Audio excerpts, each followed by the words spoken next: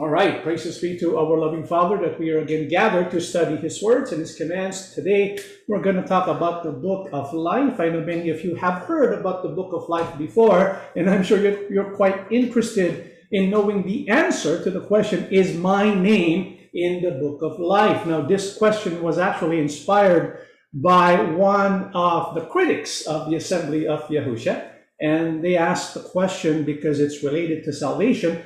And we just came off from a series, a 4-part series concerning what I need to do to be saved. And so in connection with that, of course, there's a study concerning the Book of Life. And in connection with that, there's a question that was raised by some of our critics. And this is what they have to say. I guess this was addressed to someone who's a member of the Assembly of Yahushua. And they asked this question in Tagalog, paano ngayon sila matatalian sa langit dahil word for word ang lumabas sa iglesia, Antikristo. Humanap ka ng talata na nagpapaliwanag, huwag galing sa iyo. So to translate in English, how are they then going to be bound in heaven? Because word for word, those who leave the church, Antichrist. I don't exactly know where that kind of leads to or where that conclusion comes from, but I do know that the Iglesia Ni Cristo teaches that if you're not inside the Iglesia Ni Cristo organization, then your name is not listed in the Book of Life in heaven. So he asks, find a verse that explains not just your opinion. So he's asking us to look for a verse that tells us even though we are not listed in the church's registry, our names are still listed or bound in heaven. And so this belief or idea that for one to be saved, one needs to be registered in the Iglesia Ni Cristo is quite prevalent. Those who belong to the INC have been bombarded with this messaging that you need to remain listed in the church's registry to be saved. Just to make sure that I'm not making this up, this was a program presented a number of years ago.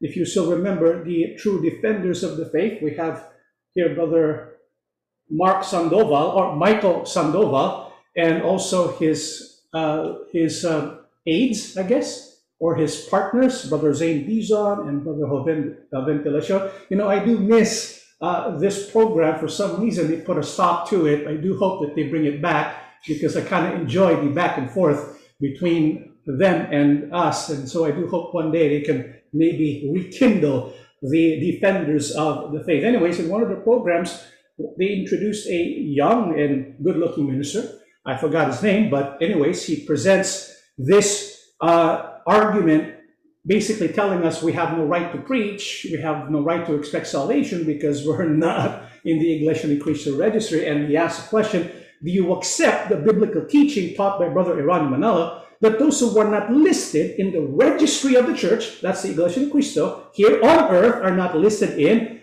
heaven? So it's clear the Iglesia Ni Cristo doctrine stipulates that if you are not registered in their registry, then you're not listed in the Book of Life in heaven. That's some kind of power the Iglesia Ni Cristo wields, if that is true. And so we need to look, is this really an official doctrine? Well, let's go to the Iglesia Ni Cristo program, incmedia.org. They have a program, one of my favorites, that's in the Bible, presented by one of my favorites, Iglesia Ni Cristo minister, Brother Bob Pilin. Brother Bob says in this particular clip, he says, dear friends, we need also to live a pure life as members of the Church of Christ. I agree with that.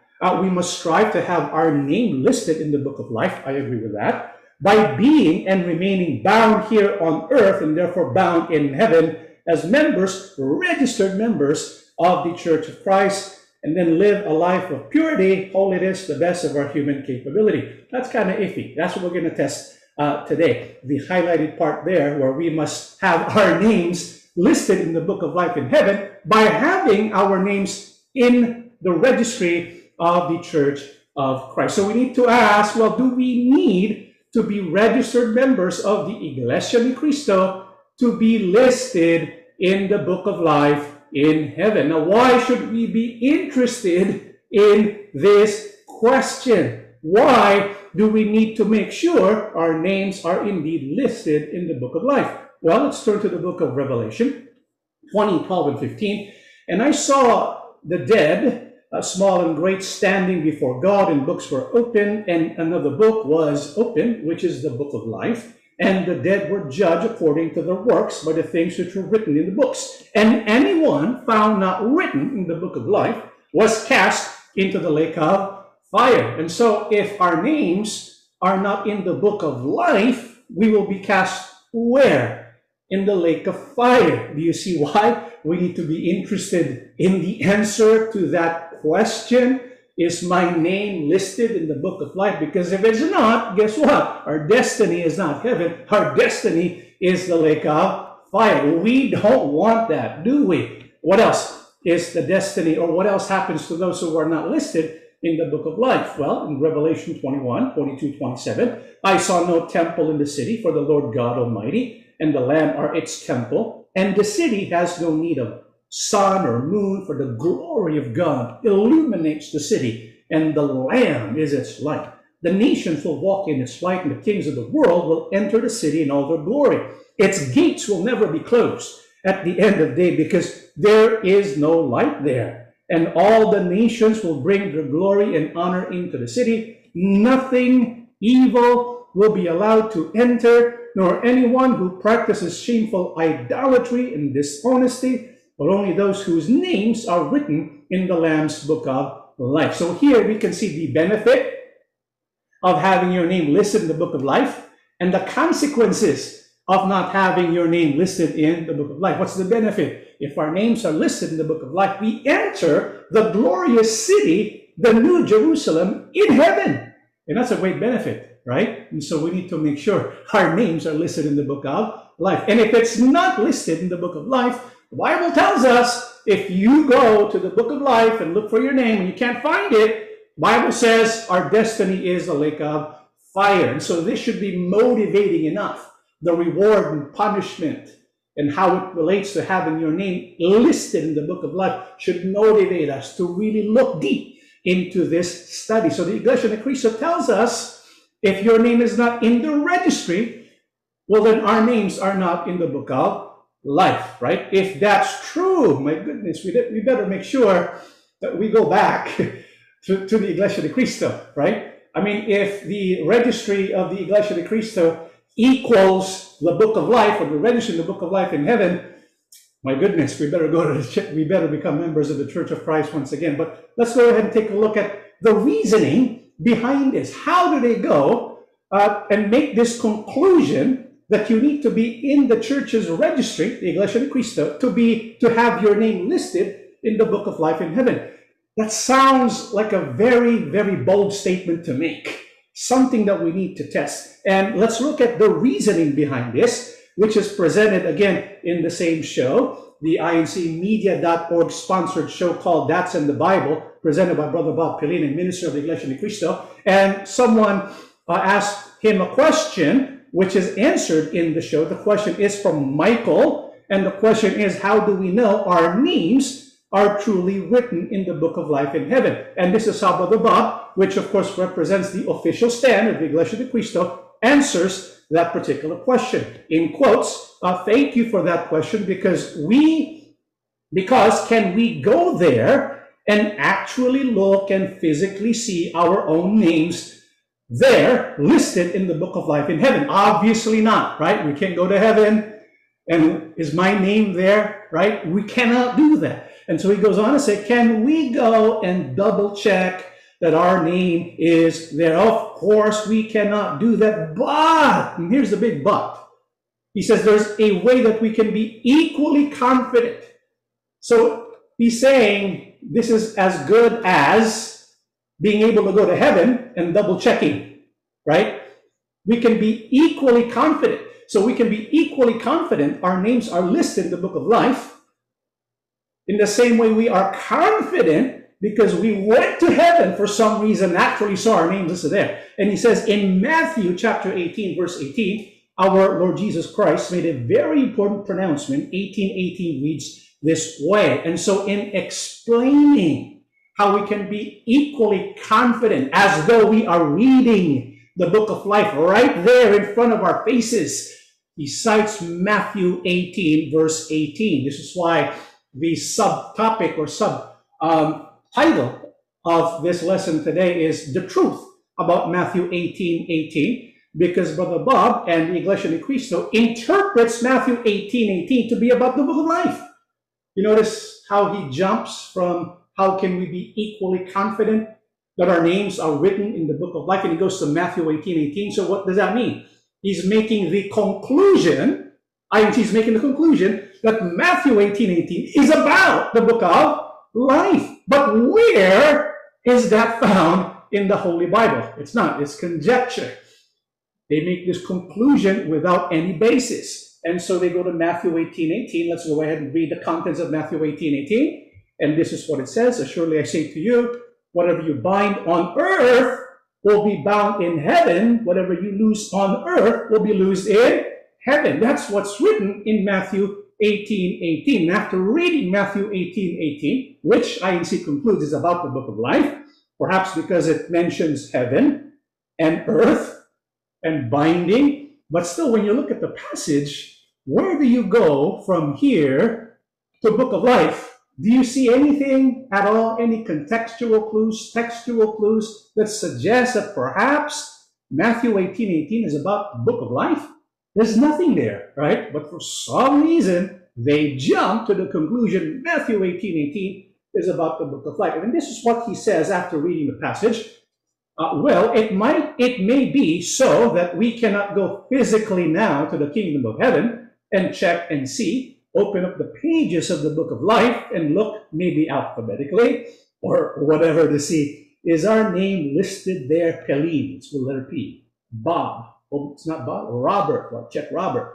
So we can't do that, he says, but we can be sure that we are listed or bound there in that book. How? He said we can be sure. How? Jesus said, according to him, be bound here on earth, and you will be bound in heaven. But when you look at his quote, be bound here on earth, and you will be bound here on heaven, is that what it actually says in the verse? No. It says, whatever you bind on earth will be bound in heaven. It doesn't say, be bound on earth, and you will be bound in heaven. But what did it mean when he said we need to be bound here on earth so as to be bound there in heaven? What is the binding element? What would bind us? It's not our personalities that binds us together. It's not our nationalities that binds us together. We need to be bound here on earth. Yet we need to be bound here on earth, question mark. Proverbs chapter 3, the binding element is described here in Proverbs chapter 3. And so he goes on to say, if you notice that Iglesia Ni Cristo, as presented by Brother Bob Pelin, reinterprets Matthew 18:18. This is an important point to make, because in Matthew 18:18, Yahushua says, our King says, whatever you bind on earth will be bound in heaven, but he changes it. He says, be bound on earth, and you will be bound in heaven. And so they make another jump, another conclusion that's not warranted by the text. The first jump was they apply Matthew 18:18 to the book of life. The next jump is they apply Matthew 18:18 to applying to people, right? INC interprets Matthew 18:18 to describe people being bound and loosed. And then they go on to tell us, and they make another jump about the bind. They say, what is that bind? And he introduces a very strange term, a binding element. What on earth is a binding element?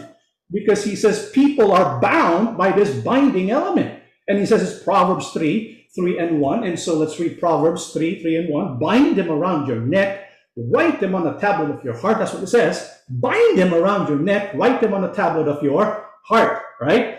Now, they jump from Matthew 18:18 to Proverbs 3:1-3, even though there's no contextual connection, right? I just want you to be aware of that, and later on we'll look at how it all kind of breaks apart.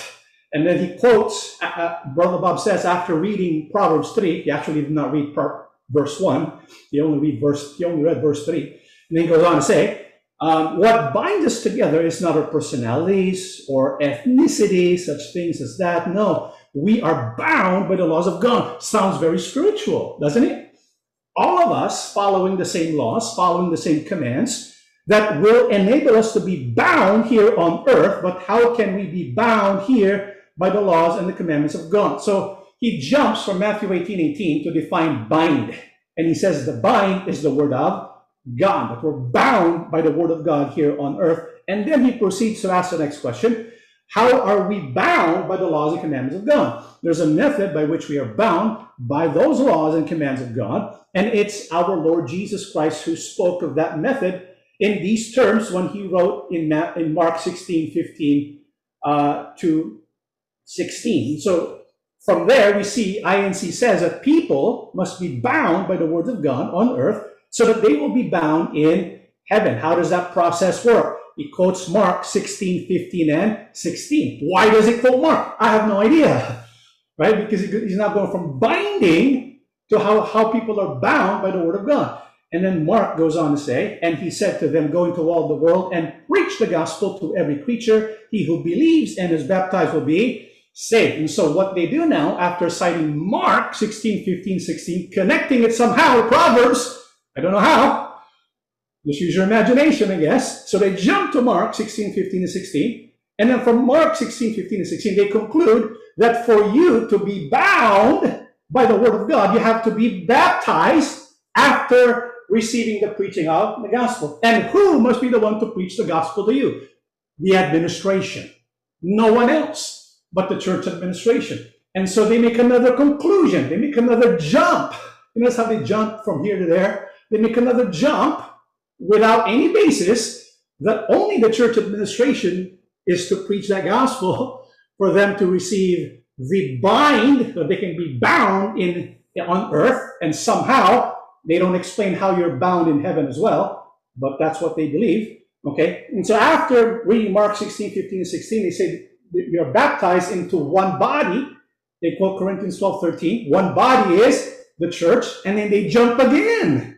This time they say the one church, the one body is the Iglesia Ni Cristo organization and nothing else, just them. So according to the Iglesia Ni Cristo, those who are bound, listed in the church's registry on earth, and bound, listed in the book of life in heaven, are those baptized into their organization, the Iglesia Ni Cristo. But it doesn't stop there. He goes on to teach in his program, the same program. He says, what else is needed to ensure then that our name remains listed in the book of life? Which makes sense. So your name is added to the book of life when you're baptized into the Iglesia Ni Cristo. So now you have to remain. How? Once we have heard the true gospel, believe the true gospel, then baptized into the Church of Christ. Take note, their organization, no one else, just their organization. We may not be able to physically go there and look to see if our name is listed, but we can be equally sure that it is by being here inside the Church of Christ. And what else is necessary? Revelation chapter 21, there's something else that one needs to consider when their sole desire is to have the certainty that their name will be read from the book of life on the upcoming day of judgment, and as recorded here in the book of Revelation chapter 21. Let's listen together. So in addition to being baptized, they need to remain in the Church of Christ organization. Why is that? And then he cites Revelation 21. Let's read 21:27. Nothing impure will ever enter it, nor will anyone who does what is shameful or deceitful, but only those whose names are written in the Lamb's book of life. And then he concludes, he says, dear friends, we need also to live a pure life as members of the Church of Christ. We must strive to have our name listed in the book of life by being and remaining bound here on earth, and therefore bound in heaven as members, registered members of the Church of Christ. And so you notice in this conclusion, the one who controls the destiny of people is the church administration, because they're the ones who teach and baptize. They're also the ones who remove from the list or the registry those who are to be saved. So for the Iglesia Ni Cristo, the bind refers to the words of God, and what is being bound or loose are people, and the one doing the binding and loosing is the church administration. So to recap and summarize what their belief is concerning the book of life, who are those bound in heaven? according to the Iglesia Ni Cristo? What is your answer? Dun, dun, dun, dun. Those who have been baptized in the Iglesia Ni Cristo and are registered in the church registry, those whose names are listed in the church's registry, are the ones whose names are written in the book of life in heaven. There's this equivalence between the Iglesia Ni Cristo registry and the book of life. This is what Brother Bob said. You can be equally confident if you go to the central office and look for your name. If it's listed in the church's registry in the central office, then it is also listed in the registry of the book of the Lamb there in heaven, right? And so that's their belief. Well, what about who are those loosed in heaven according to the Iglesia Ni Cristo? They also teach Corinthians 5 verse 13, God will judge those outside, expel the wicked man from among you. And the one who, of course, makes the decision who to expel is the church administration. So again, we can see the church administration has this control over the book of life. They decide who is added, and they also decide who is removed. So who are those loosed in heaven according to the Iglesia Ni Cristo? Those who have been expelled from the Iglesia Ni Cristo and are no longer in the church registry.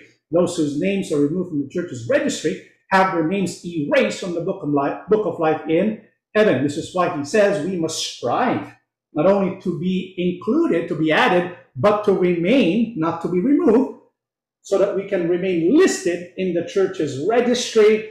Because if your name is not listed in the church's registry, then you are going to the lake of fire. So for the Iglesia Ni Cristo, the bind refers to the word of God, and what is being bound or loose are people. The one doing the binding and loosing is the church administration. So if that's true, think about it. Right? If it's true, what the church administration of the Iglesia Ni Cristo is teaching us, if this is true, and you're not listed in the registry of the Iglesia Ni Cristo, you're going to hell.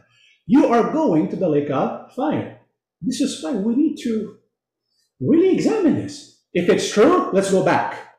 Let's be members of the Iglesia Ni Cristo, if it's true, right?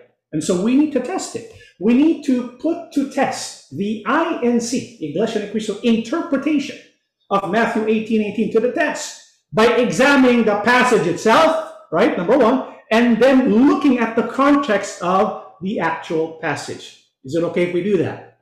Okay? We have to be open-minded about this. It's because we need to know. Because if what the INC teaching is true, then no matter whatever it takes, we must make sure to get and remain listed in the Iglesia Ni Cristo registry. We have to die with our name cards. That is our ticket to heaven, the name card. That is the most precious thing we can ever possess, and do whatever it takes to possess that, because that represents you're listed in the church's registry, which according to them, you can be equally confident you're listed where? In the book of life. And so let's go ahead and test these central tenets, because this is the basis of Matthew 18:18 and the Iglesia Ni Cristo belief about Matthew 18:18, right? Let's go ahead and test each of these statements one by one. Let's begin by them saying the one doing the binding and the loosing is the church administration. Because if this is true, because they're the ones who decide who gets baptized and who gets expelled, who are added and removed from the church's registry, which they say is equivalent to being added and removed from the book of life, then that tells us that the church administration somehow has authority to edit the book of life. I mean, there's no other way to really kind of get away from that conclusion, right? That's the conclusion. The church administration of the Iglesia Ni Cristo must have some kind of authority to edit, to add, subtract from the book of life. And so we need to test that as assertion. Does the church administration of the Iglesia Ni Cristo, or any person, any organization here on earth, have the right and authority to add or remove people from the book of life? Let's read here in the book of Psalm 69, 27, 28. Pile their sins up high and don't let them go free. Erase their names from the book of life.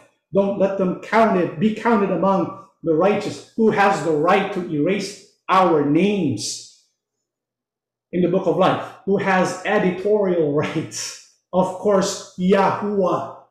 The one making this plea is a king, the king of Israel, David. We know David had authority, but despite him being king over all Israel, he did not have the right, he did not have the authority to erase the names of any person from the book of life. Well, if King David did not have that, do you think any of us here on earth today would have that? Church administration would have that? I don't think so. What else? In the book of Exodus 32, 31, 33, Moses then returned to Yahuwah and said, "These people have committed a terrible sin.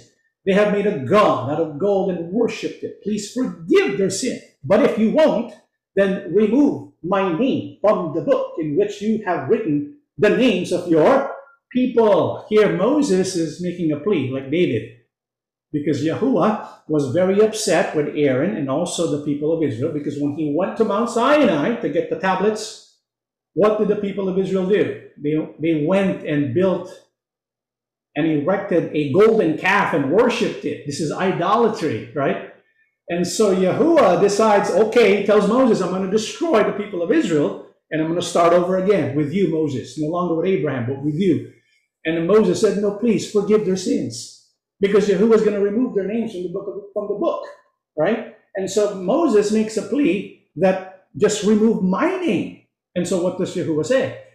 33, Yahuwah answered, "It is those who have sinned against me, whose names I will remove from my book." God is saying, wait, that's not your book, it's my book. And so he has the authority to add, to subtract names in his book. You see, brothers and sisters, the book of life does not belong to the Iglesia Ni Cristo. The book of life does not belong to the church administration. The book of life does not belong to anyone here on earth. Who does it belong to? It belongs to Yahuwah. Who also does it belong to? Revelation 13 verse 8. And all the people who belong to this world worship the beast. They're the ones whose names were not written in the book of life where the world was made. The book that belongs to the Lamb who was slaughtered, to whom also was authority over the book given to Yahusha. This is why the book of life is also called the book that belongs to who? The Lamb. Who's the Lamb? Yahusha, our King. And so Yahusha has the right to edit, to add, to subtract from the book of life. That's why in Revelation 3 verse 7, the Bible says, Yahusha says, "Write this letter to the angel of the church in Philadelphia. This is the message from the one who is holy and true, the one who has the key of David. What he opens, no one can close, and what he closes, no one can open." You know what our King Yahusha is teaching us here? This is what we studied when we looked into the 7 assemblies, the 7 churches. Remember that study? And there were people like the assembly in Philadelphia. They were being persecuted by certain institutions, and they were making the claim that they had certain authorities, and because of their authority, they're providing a closed door, a stumbling block. And Yahusha says, the one who is holy and true, the one who has the key of David, what he opens, no one can close, and what he closes, no one can open. What is our King Yahusha telling us here? He's telling us no one here on earth has any power or authority to prevent us from going to Yahusha and to close the door in front of people. No one has the control of who belongs to Yahuwah and to Yahusha, except for the one who has a key of David. We studied this in depth. Please go back to our study in Revelation 3:7. And he also concludes, "I know your works. See, I have set before you an open door. No one can shut it. For you have a little strength, but have kept my word and have not denied my name. Indeed, I will make those of the synagogue of Satan, who say they are Jews and are not, but lie. Indeed, I will make them come and worship before your feet, and to know that I have loved you." So our King Yahusha, he is aware of many institutions today who make claims that give them authority to determine who goes to heaven and who does not, right? Those who make the claim that they have the key And they have the authority to add people in the book of life and remove their names from the book of life, like what Brother Bob said, equally confident, right? Can you imagine that? It's like they have the key. That is absurd. Yahushua says he's the one who has the key. He's the one who can set before us an open door that no one can shut. And so let us place our trust in Yahushua. Why? Revelation 3:5, all who are victorious will be clothed in white. I will never erase their names from the book of life, but I will announce before my Father and his angels that they are mine. And so Yahushua is the one who decides who is in the book of life and whose names will be erased from the book of life. It's not the church administration here on earth, but Yahushua. Not any person here on earth, but Yahushua. And so to make the claim we are equally confident, that's kind of bordering blasphemy, isn't it? I mean, think about it. Really think about this, right? Are you telling me the church administration of the Iglesia Ni Cristo here on earth, they have the editorial rights to the book of life? Is Yahushua going to say on Judgment Day, wait a minute, your name is listed in the central office, your name is listed in the church's register of the Iglesia Ni Cristo, okay, you're safe. Is that the basis of the Lamb? No. It is blasphemous. This is why we need to this idea that the church administration has authority over the book of life, we need to remove that. That is completely wrong and blasphemous. Okay? How about the next one? What they teach that what is being bound or loose are people. That's what they teach. When they go to Matthew 18:18, it's about binding people. And so if you bound people on earth, you bound them in heaven. And if you loose people on earth, you loose them in heaven. Is it true that the binding and loosing process is about people, that people are being bound by the word of God? Well, let's look at Matthew 18:18. Assuredly I say to you, whatever. You notice that? It did not say whomever. There's a difference. The Bible says, Yahushua says, whatever you bind on earth will be bound in heaven. Whatever you loose on earth will be loosed in heaven. And the Greek word used is G745, hosos, which is whatsoever. If Yahushua meant people, he should have used another Greek word, hosper, which means whomever. But in Matthew 18:18, it's not whomever, but whatever. And so the binding and loosing process is not being applied to people, but to something else. That's what we need to find out, right? So we need to cross out this belief that what is being bound or loose are people. Let's go to the next one. The bind refers to the words of God. Let's look at Matthew 18:18. Surely I say to you, whatever you bind on earth will be bound in heaven. Whatever you loose on earth will be loose in heaven. Let's ask the question. The bind there, is that the word of God? Is that what Yahushua is saying? Oh, the bind is the word of God. Nowhere can we find in Matthew 18:18 that the bind in that passage is the word of God. And so he jumps to the book of Proverbs, right? Proverbs 3. What does it mean that they need to be bound on earth? You notice that? He said, we need to be bound here on earth. We, referring to people being bound. And what did he say is the binding element? What is the bind? That's the question he asked. What is the binding element? And then he reads Proverbs 3 and the verses 1 and 3. But he does not read verse 1. And he says, bind them around your neck, write them on the tablet of your heart. Remember the question, what is the bind in Matthew 18:18, right? And then he quotes Proverbs 3:3. And read, I want you to read Proverbs 3:3 for yourself, without any bias. Just read it. What does it say? Bind them around your neck, write them on the tablet of your heart. Question, when you read Proverbs 3 and you look at the word bind, does it say that the bind is the word of God? No, it says bind them, right, around your neck, write them on the tablet of your heart. What is the them referred to? Because that's what we need to bind in our neck. That's what we need to write in our heart. What is that? Let's read the whole thing. My son, do not forget my law, but let your heart keep my commands. Let not mercy and truth forsake you. Bind them around your neck. Write them on the tablet of your heart. And so it's very clear. The bind does not refer to the Word of God. What the Bible is telling us in Proverbs is we need to bind the Word of God. You see the difference? We need to bind the Word of God into our heart and in our mind. What does the them refer to? It refers to the law and the commandments. Ironically, if INC will use this definition, and just for the sake of argument, let's agree with them that a person to go to heaven, he must be bound by the laws and commandments of God. Do you know what the laws and commandments of God is referred to there? Surprise, surprise. It's called the Ten Commandments.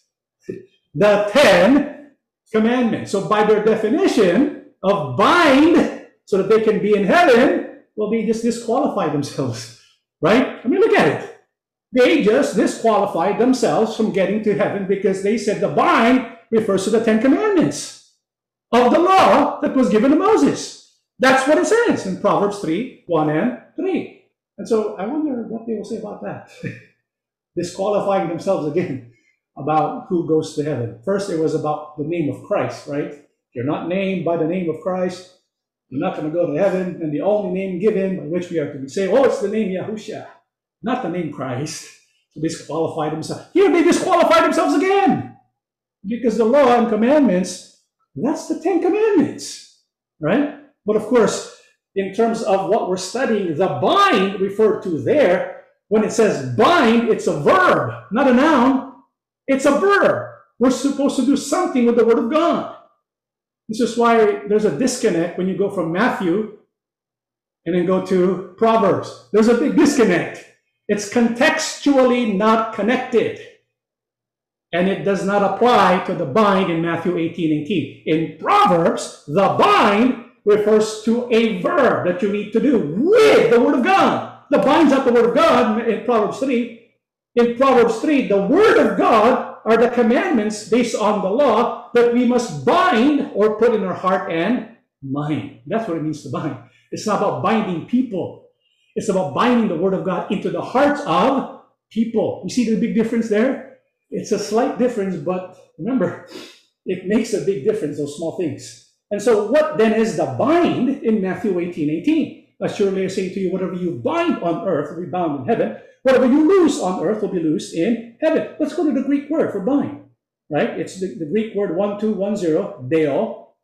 And we know when it comes to the word bind, it has several meanings. We need to look at the metaphorical meaning because it is used as a metaphor. You don't actually physically bind, right? Yahushua is not talking about an actual physical bind. So we'll look at the metaphorical meaning, which is to forbid, to prohibit, okay? That's to bind. In other words, Yahushua is telling us by binding, we are declaring what is forbidden by the Word of God. That's binding. Well, what does it mean to loose? To loose is Greek word 3089, leo, which means to set free, to loosen, to dissolve, to do away with. And so basically what you have is binding and loosing means what laws are binding in that situation. What laws are not applicable in that situation. That's to loose. So to bind is to forbid. To loose is to permit. To forbid and to permit. And so when you have binding and loosing, which is what Yahushua says, binding and loosing, it's a Hebrew idiom. Binding and loosing is a Hebrew idiom that is used for judicial purposes. Now, where did this idiom come from? It came from how Yahuwah instructed Moses concerning what they need to do when there are disputes among the people. And there needs to be a judicial stand, a decision to resolve the dispute. And so if we go back to Exodus 18, 20, 22, this is where the idiom of binding and loosing came from. 18, 20, 22. You should teach them God's commandments and explain to them how they should live and what they should do. But in addition, you should choose some capable men and appoint them as leaders of the people, leaders of thousands, hundreds, fifties, and tens. They must be God-fearing men who can be trusted and who cannot be bribed. Let them serve as judges for the people on a permanent basis. They can bring all the difficult cases to you, but they themselves can decide all the smaller disputes. That will make it easier for you as they share your burden. And so here, Yahuwah is teaching Moses, or Moses is learning how to better handle the disputes of the people, right? And so what is the suggestion given to him? The suggestion given to him is, okay, you teach the commands of God, so everyone knows the commands of God, but there are people who are better equipped to apply the Word of God to a situation, right? And so we need to not only understand the Word of God, but also how to apply the Word of God. And so there are those appointed as judges. Who should be appointed as judges? Those who fear God and are not to be bribed. Because if a judge is easily bribed, then his decisions, when there are disputes, it's not going to be based upon the Word of God. And so these appointed judges are going to settle disputes among the people of God. And so what will he do? He will refer to the Word of God and look at the situation and ask, okay, what does Yahuwah God permit? What is Yahuwah God permitting? What is Yahuwah God forbidding? That is binding. What is God permitting? That is loosing, right? And so this commandment, particular command, in this situation, it doesn't pertain, so it's loose. But in this situation, for this person, it is binding. And so in different situations, when there are disputes, somebody has to decide when and how a command of God is to be applied to resolve the case. And so the process of binding and loosing is the process of searching the Bible to determine what God forbids, what is binding, and what he allows, what is loose concerning the given dispute, the case, or issue. Does it make sense? That's the process of binding and loosing. It became a Hebrew idiom. And so to bind is to forbid, to loose is to permit. So Matthew 18:18 does not refer to adding or subtracting from the book of life in heaven, because binding and loosing does not mean register on earth and register in heaven. This is why in other translations of the Bible, when they translate the Holy Bible, for example, the Amplified, this is not a word-for-word translation. This is more of a dynamic translation. They incorporate the Hebrew idioms, because these scholars who translate Matthew 18:18 in their translation, instead of using a word-for-word translation, they incorporated in their translation the way it's rendered here, using their idea, knowledge of the Hebrew idioms and what it actually means. That's why in this translation it says, truly I tell you, whatever you forbid and declare to be improper and unlawful on earth must be what is already forbidden in heaven. And whatever you permit and declare proper and lawful on earth must be what is already permitted in heaven. Doesn't it make sense? It doesn't, when you look at the Hebrew idiom, because Yahushua, when he's teaching his disciples, he was borrowing a Hebrew idiom because of the practices of the people of God in the past. And so he's using that to teach them what they need to do in case of a dispute. Okay? And so what is important is the Word of God. What it forbids, what it permits. In another translation, I tell you the truth, the things you don't allow on earth, that is to bind, it's still binding, will be the things God does not allow. And the things you allow on earth will be the things that God allows. And so it's binding and loosing. Binding means it's the law of God is in effect. In other words, when it says something is forbidden, it still remains, it is still forbidden. And so it should not be allowed. God does not allow it. When it says to loose, it means there's permission. In that context, in that situation, and we can say that Yahuwah God allows that to happen. It's permitted in that situation. Okay? So that's binding and loosing. And so this idea that the bind refers to the Word of God and, being registered in heaven and earth, it's not in the passage. It's not. And so we have to cross that out, right? And so far we put to the test Matthew 18:18. We examined the passage itself. Now let's look at the context of the passage. So we can determine which conclusion better fits the context. Matthew 18:18 describes the binding and loosing as the process of searching the Bible to determine what God forbids and allows concerning a given dispute, case, or issue, or the INC interpretation of Matthew 18:18, which they say describes the process of how people's names are added or subtracted from the book of life in heaven. Okay, so which one fits the context? Well, let's read. We read, because the topic or passage in question is Matthew 18:18. Let's read the context.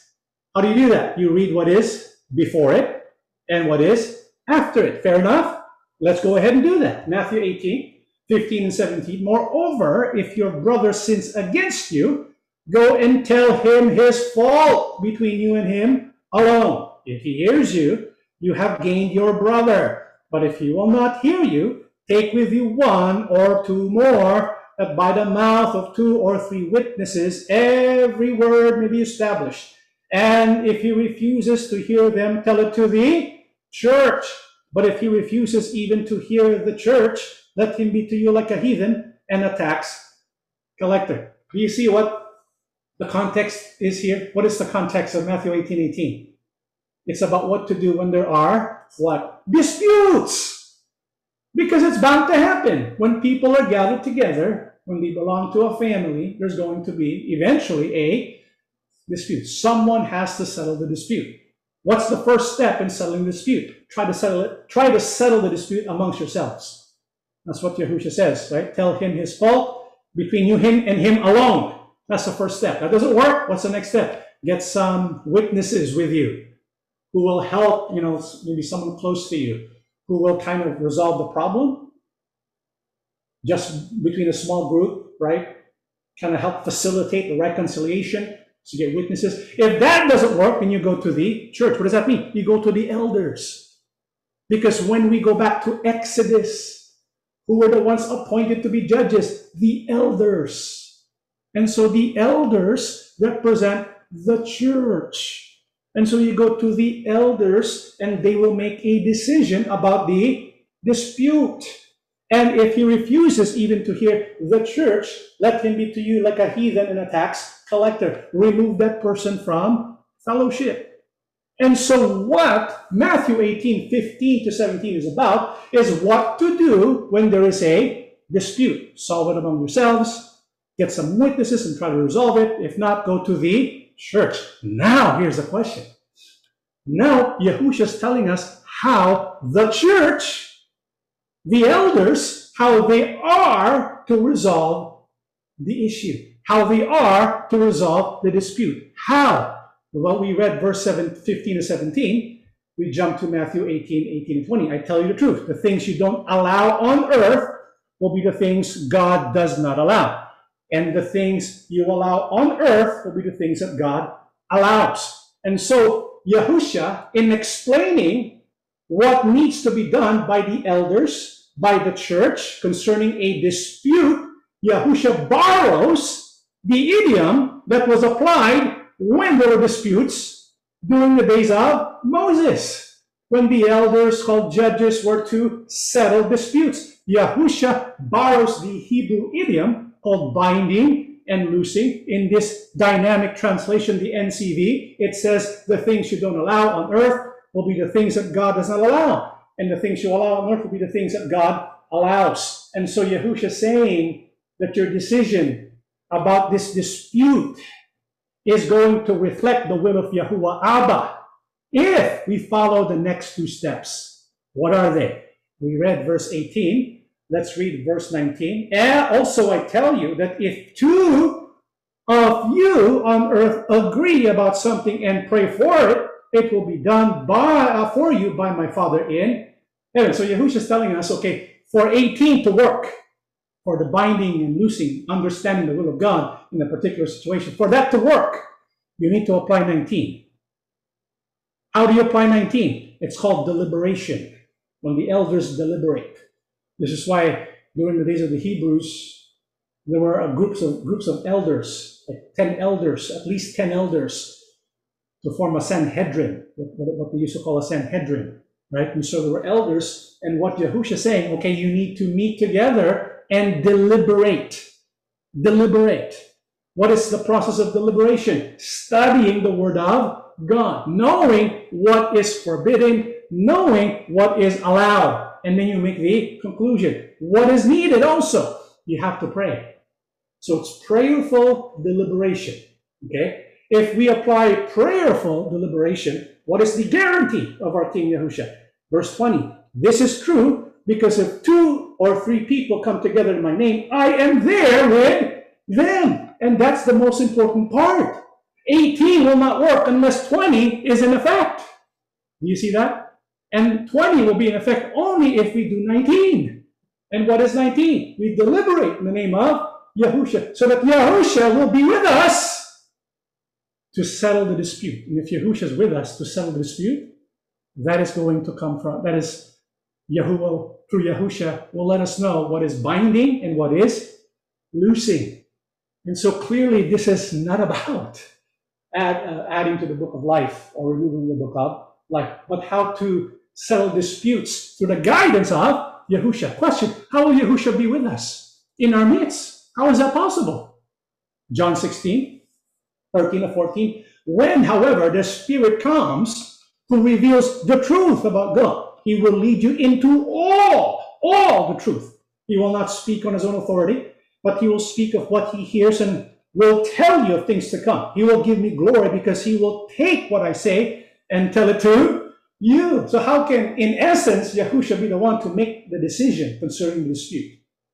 Through his holy, through the Spirit. Through the Spirit, Yahushua can be in our midst. And when Yahushua is in our midst, then we will know what is binding. We will know what is loosed.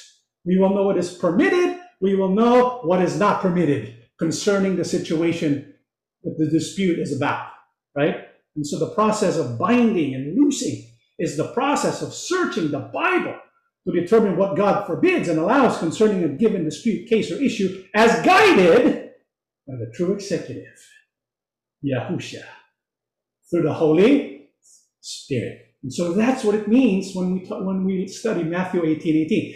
Do you think it's about the book of life? No. It's not about the book of life. It's about Yahushua helping the assembly to settle disputes that were difficult, just like what happened during the days of Moses. The regular cases were easy. The regular judges did it. But if it was difficult and needed the help of Yahushua, then they would deliberate and pray, and through the Spirit, Yahushua would be there to guide them, right? Well, did this happen before? I mean, is there a case example of binding and loosing led by King Yahushua through the Holy Spirit? What is your answer? Yeah. Do you still remember what this is about? What is this about? Let's read Acts 15, 1 and 2. Some men came down from Judea to Antioch and were teaching the brothers, unless you are circumcised according to the custom taught by Moses, you cannot be saved. This brought Paul and Barnabas into a sharp dispute and debate with them. So Paul and Barnabas were appointed, along with some of the believers, to go up to Jerusalem to see the apostles and elders about this question. And so there was a problem, a dispute that arose. This dispute is between certain teachers, Paul and Barnabas, and teachers who came from Judea. What did these teachers teach? They're teaching about circumcision, that you still need to be circumcised. Apostle Paul, Barnabas, they teach you don't need to be circumcised to be saved. So there was a dispute, right? And so this was not a small issue. This was a big issue that required really the intervention of our King Yahushua. So how did they settle this dispute? They applied the process taught in Matthew 18:18. And so what did they do? Well, 6 down to 11, the apostles and the elders met together to consider this question. What do we call that? It's called a deliberation, right? They met together in the name of Yahushua. They deliberated and prayed. And after a long debate, Peter stood up and said, "My friends, you know that a long time ago, God chose me from among you to preach the good news to the Gentiles so that they could hear and believe. And God also, who knows the thoughts of everyone, showed his approval of the Gentiles by giving the Holy Spirit to them, just as he had to us. He made no difference between us and them. He forgave their sins because they believed. So then, why do you now want to put God to the test by laying a load on the backs of the believers which neither our ancestors nor we ourselves were able to carry. No, we believe and are saved by the grace of the Lord Yahushua, just as they are. And so when they were deliberating, who stood up and made a comment? Apostle Peter. What was his comment about? About the Gentiles receiving the Holy Spirit through Yahushua, without circumcision. You get the point? So Apostle Peter gives a testimony. Remember, they're deliberating as a group in the name of Yahushua. Apostle Peter speaks. And then what happened after that? Verse 12, the whole group was silent as they heard Barnabas and Paul report all the miracles and wonders that God had performed through them among the Gentiles. So after Peter speaks, Paul now speaks together with Barnabas. And they also give a testimony about the Gentiles. What is that? They perform miracles and wonders God performed among the Gentiles. So Peter gives a testimony. Apostle Paul gives a testimony, who also gives a testimony. 13:18. When they had finished speaking, James. So we have Peter, Paul, Barnabas, now James. James spoke up. Listen to me, my friends. Simon has just explained how God first showed his care for the Gentiles by taking from among them a people to belong to him. The words of the prophets agree completely with this. As the scripture says, after this I will return, says the Lord, and restore the kingdom of David. I will rebuild its ruins and make it strong again. And so all the rest of the human race will come to me, all the Gentiles whom I have called to be my own. So says the Lord who made this known long ago. And so what did James testify to? What did he say? What was his testimony? He referred to Scripture. In Scripture, what does it reveal? He quoted from Amos, and it says, the rest of human race will come to me, all the Gentiles whom I have called to be my own. And so when the Christians, when they deliberated as a group in the name of Yahushua, right? Who spoke first? Peter, then Paul, then James. And so they looked at their testimony and they quoted Scripture. What did he decide to do? What did the Holy Spirit reveal to them? The Holy Spirit and we. I want to pause it for a while. And so here, the Holy Spirit was manifested. What does that mean? Yahushua is with them, right? The Holy Spirit indicates Yahushua is with them. And so their decision about this dispute is from Yahushua. The Holy Spirit and we have agreed not to put any other burden on you beside these necessary rules. Eat no food that has been offered to idols, eat no blood, eat no animal that has been strangled, and keep yourselves from sexual immorality. You will do well if you take care not to do these things with our best wishes. And so through the Holy Spirit, Yahushua was able to manifest his presence and his will so that the dispute about circumcision would be resolved. That's the process of binding and loosing. And so what was binding? What remained forbidden? Eat no food that has been offered to idols. Eat no food, eat no blood, eat no animal that's been strangled, and keep yourself from sexual immorality. That remains binding, right? Well, what was loosed? Well, they no longer need circumcision.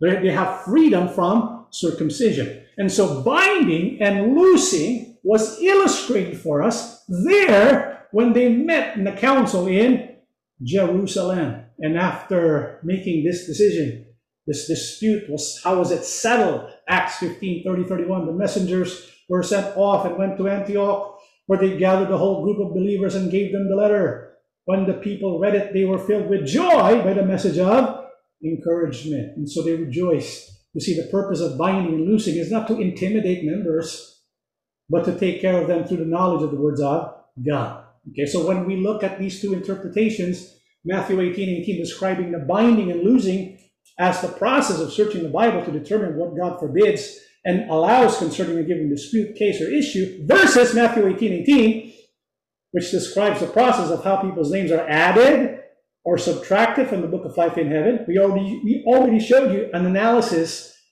of the passage in Matthew 18:18. We also showed you the context of Matthew 18:18 and even an illustration of the process of Matthew 18:18, the binding and loosing process, and it all indicates it's not referring to the book of life.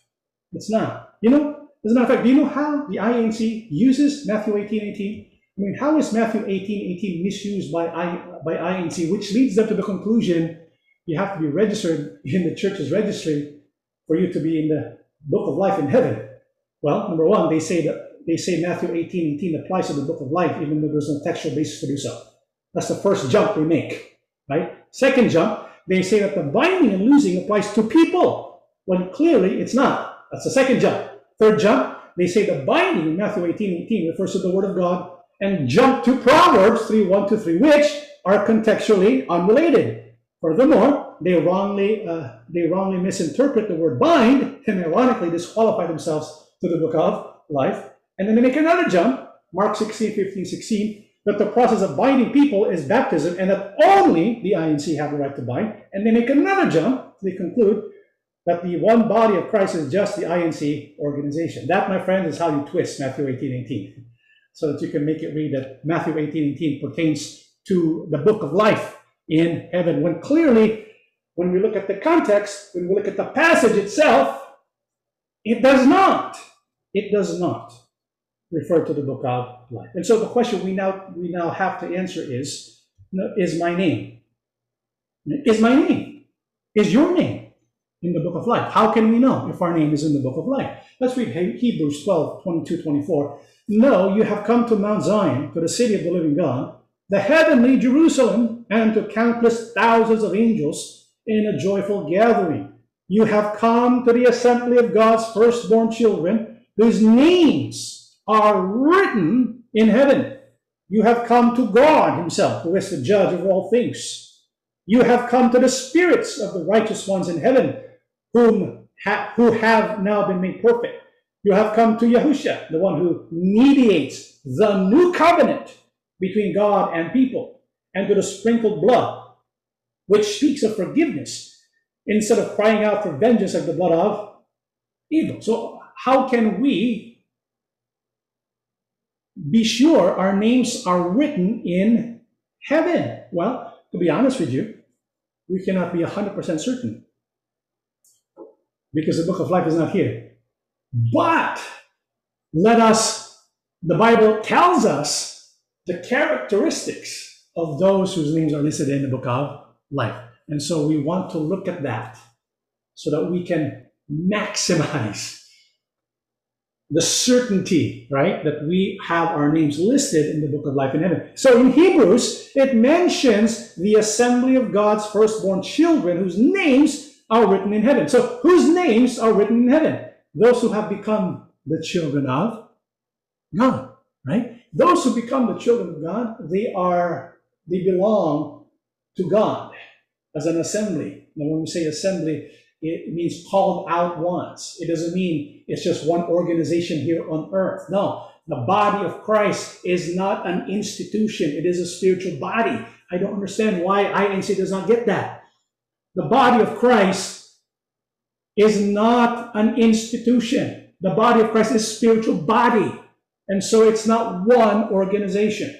And that is also the assembly of God's firstborn children. How do you become a child of God? Well, you need to go to God. Let's come to God. Because Yahuwah God is the one who gives His Spirit. When you have the Spirit of God, you become the son and daughter of God. You belong to Him. Well, how do you go to God? Yahushua says, you go to me. You go to Yahushua. Why? Because He's the one who provides forgiveness through His blood. So that's the process.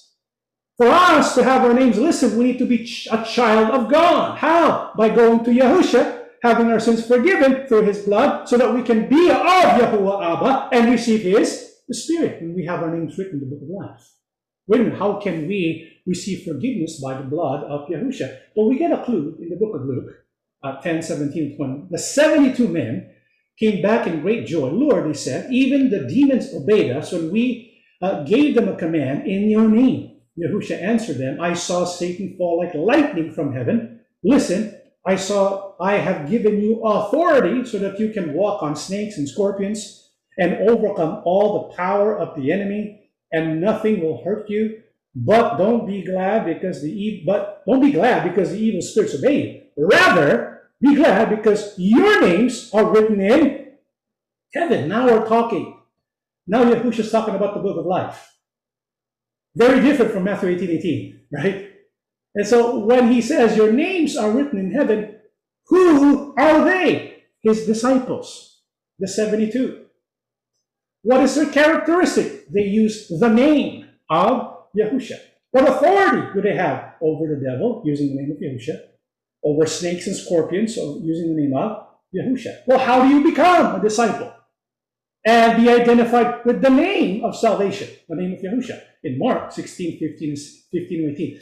Now we can make the jump to Mark 16, and it's contextually relevant. Why? Look, and he said to them, go into all the world and preach the gospel to every creature. He who believes and is baptized will be saved, but he who does not believe will be condemned. And these signs will follow those who believe. In my name they will cast out demons, they will speak with new tongues, they will take up serpents, and if they drink anything deadly, it will by no means hurt them. They will lay hands on the sick and they will recover. Do you see how it's related to the book of Luke that we came from?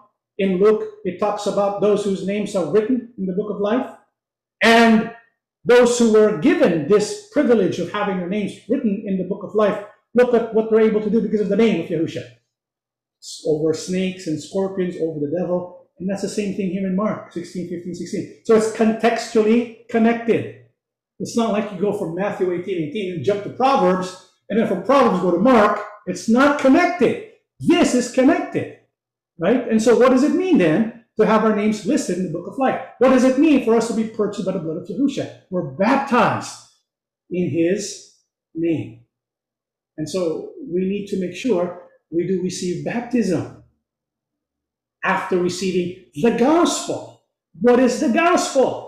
It simply is to believe that Yahushua is Lord, Yahushua died, Yahushua was resurrected for our sins. That's the gospel. And so when that was preached back in Pentecost, those who were baptized, are they going to be saved? Yeah.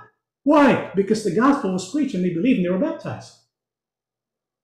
They didn't have all these other things that they needed to hear. They were baptized because of the gospel. That's the gospel. What's the gospel again? If you go to Acts, look at Acts and read what Apostle Peter preaches. The first sermon after the Holy Spirit went down. What did Apostle Peter preach? Only three things. Examine his sermon. Because what he preached are three things. Number one, Yahushua is Lord. Number one. Number two, Yahushua died for our sins. Number three, he was buried for 3 days.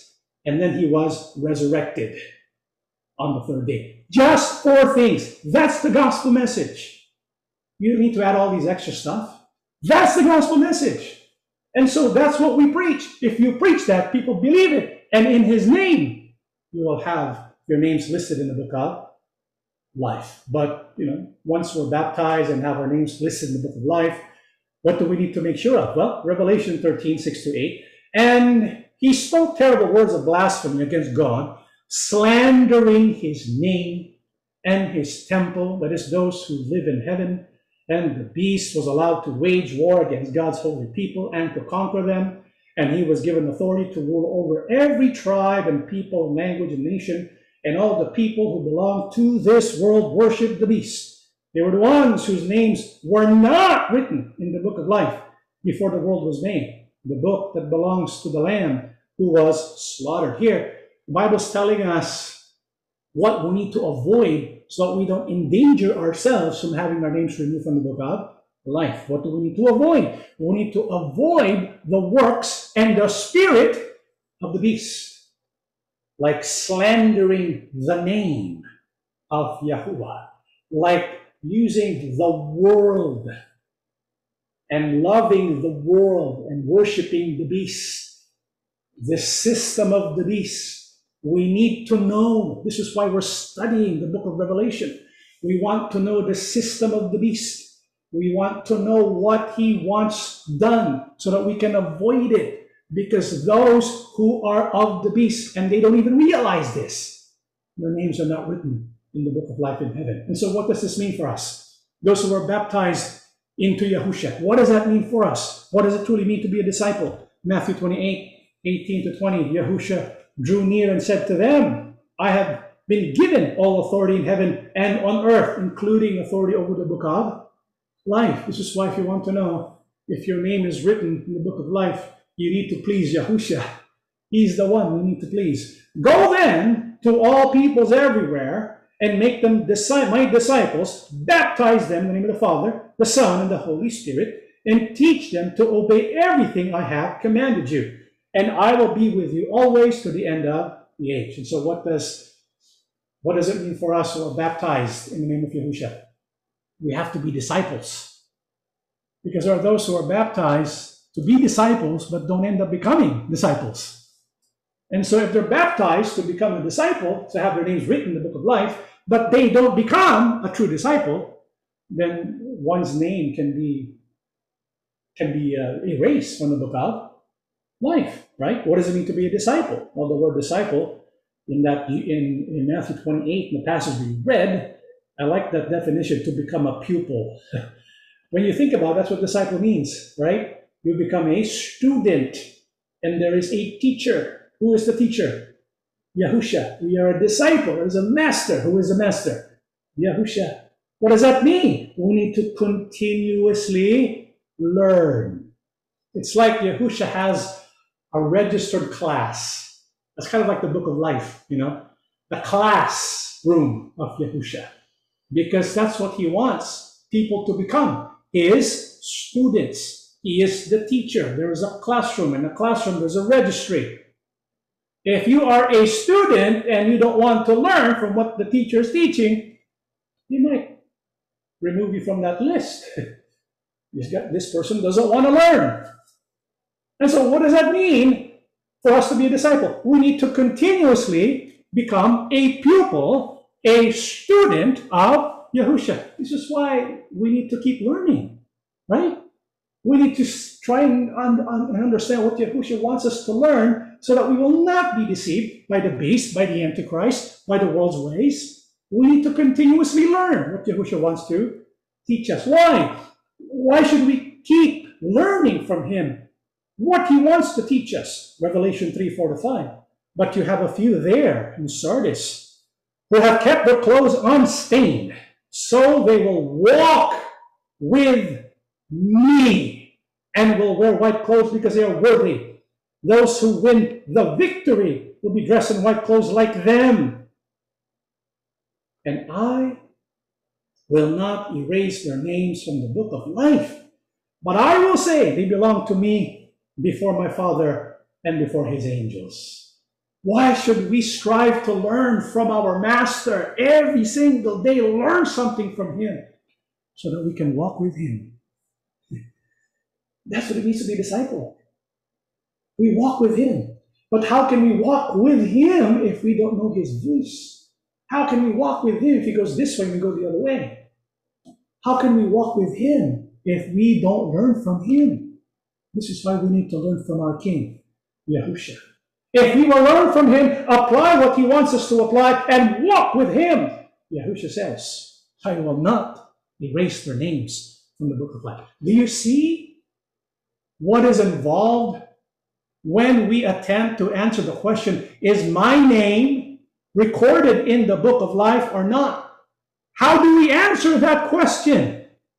It's simple. You go to the one who determines what is listed, or who's listed and who's not. Who is that? Yahusha.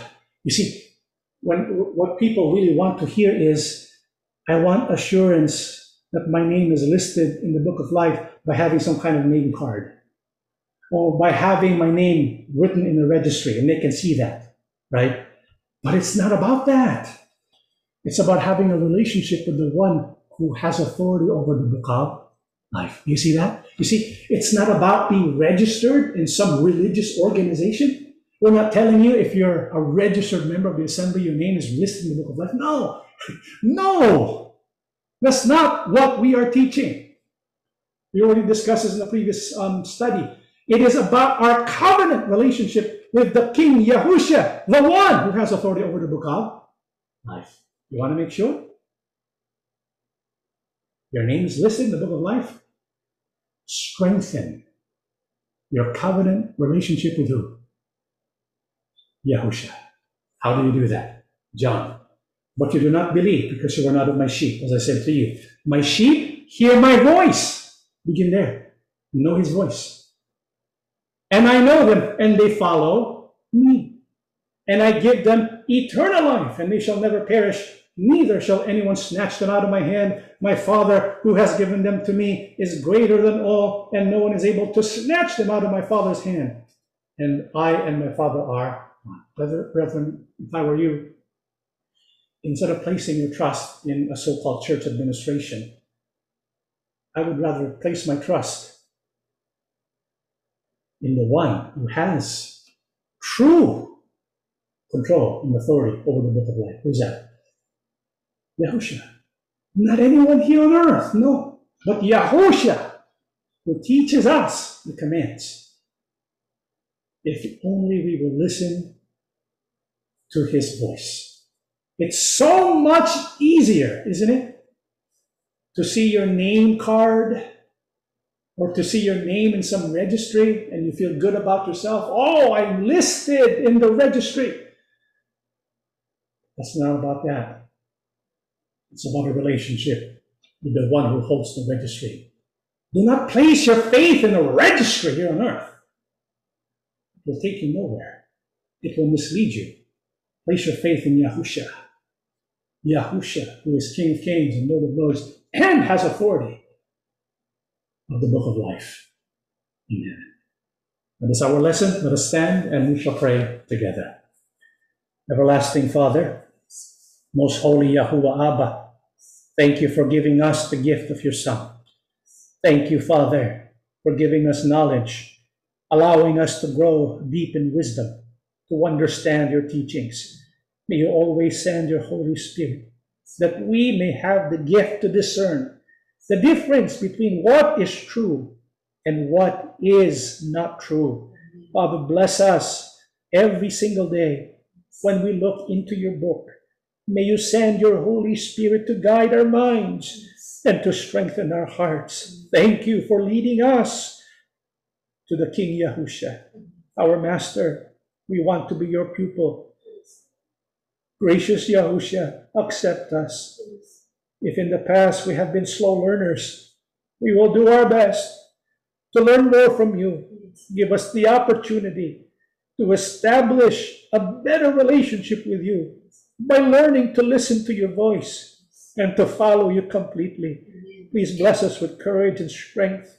Help us to believe in your promises, because we know it is you who holds the book of life. You have the power to cast away and the power to bring forth. Please bring us back to life. Give us life everlasting. Not only us, but the people we love. And so while there is still opportunity, help us to share the message of your salvation, to bring people to you, that they may be baptized in your precious name, the name of Yahuwah as well.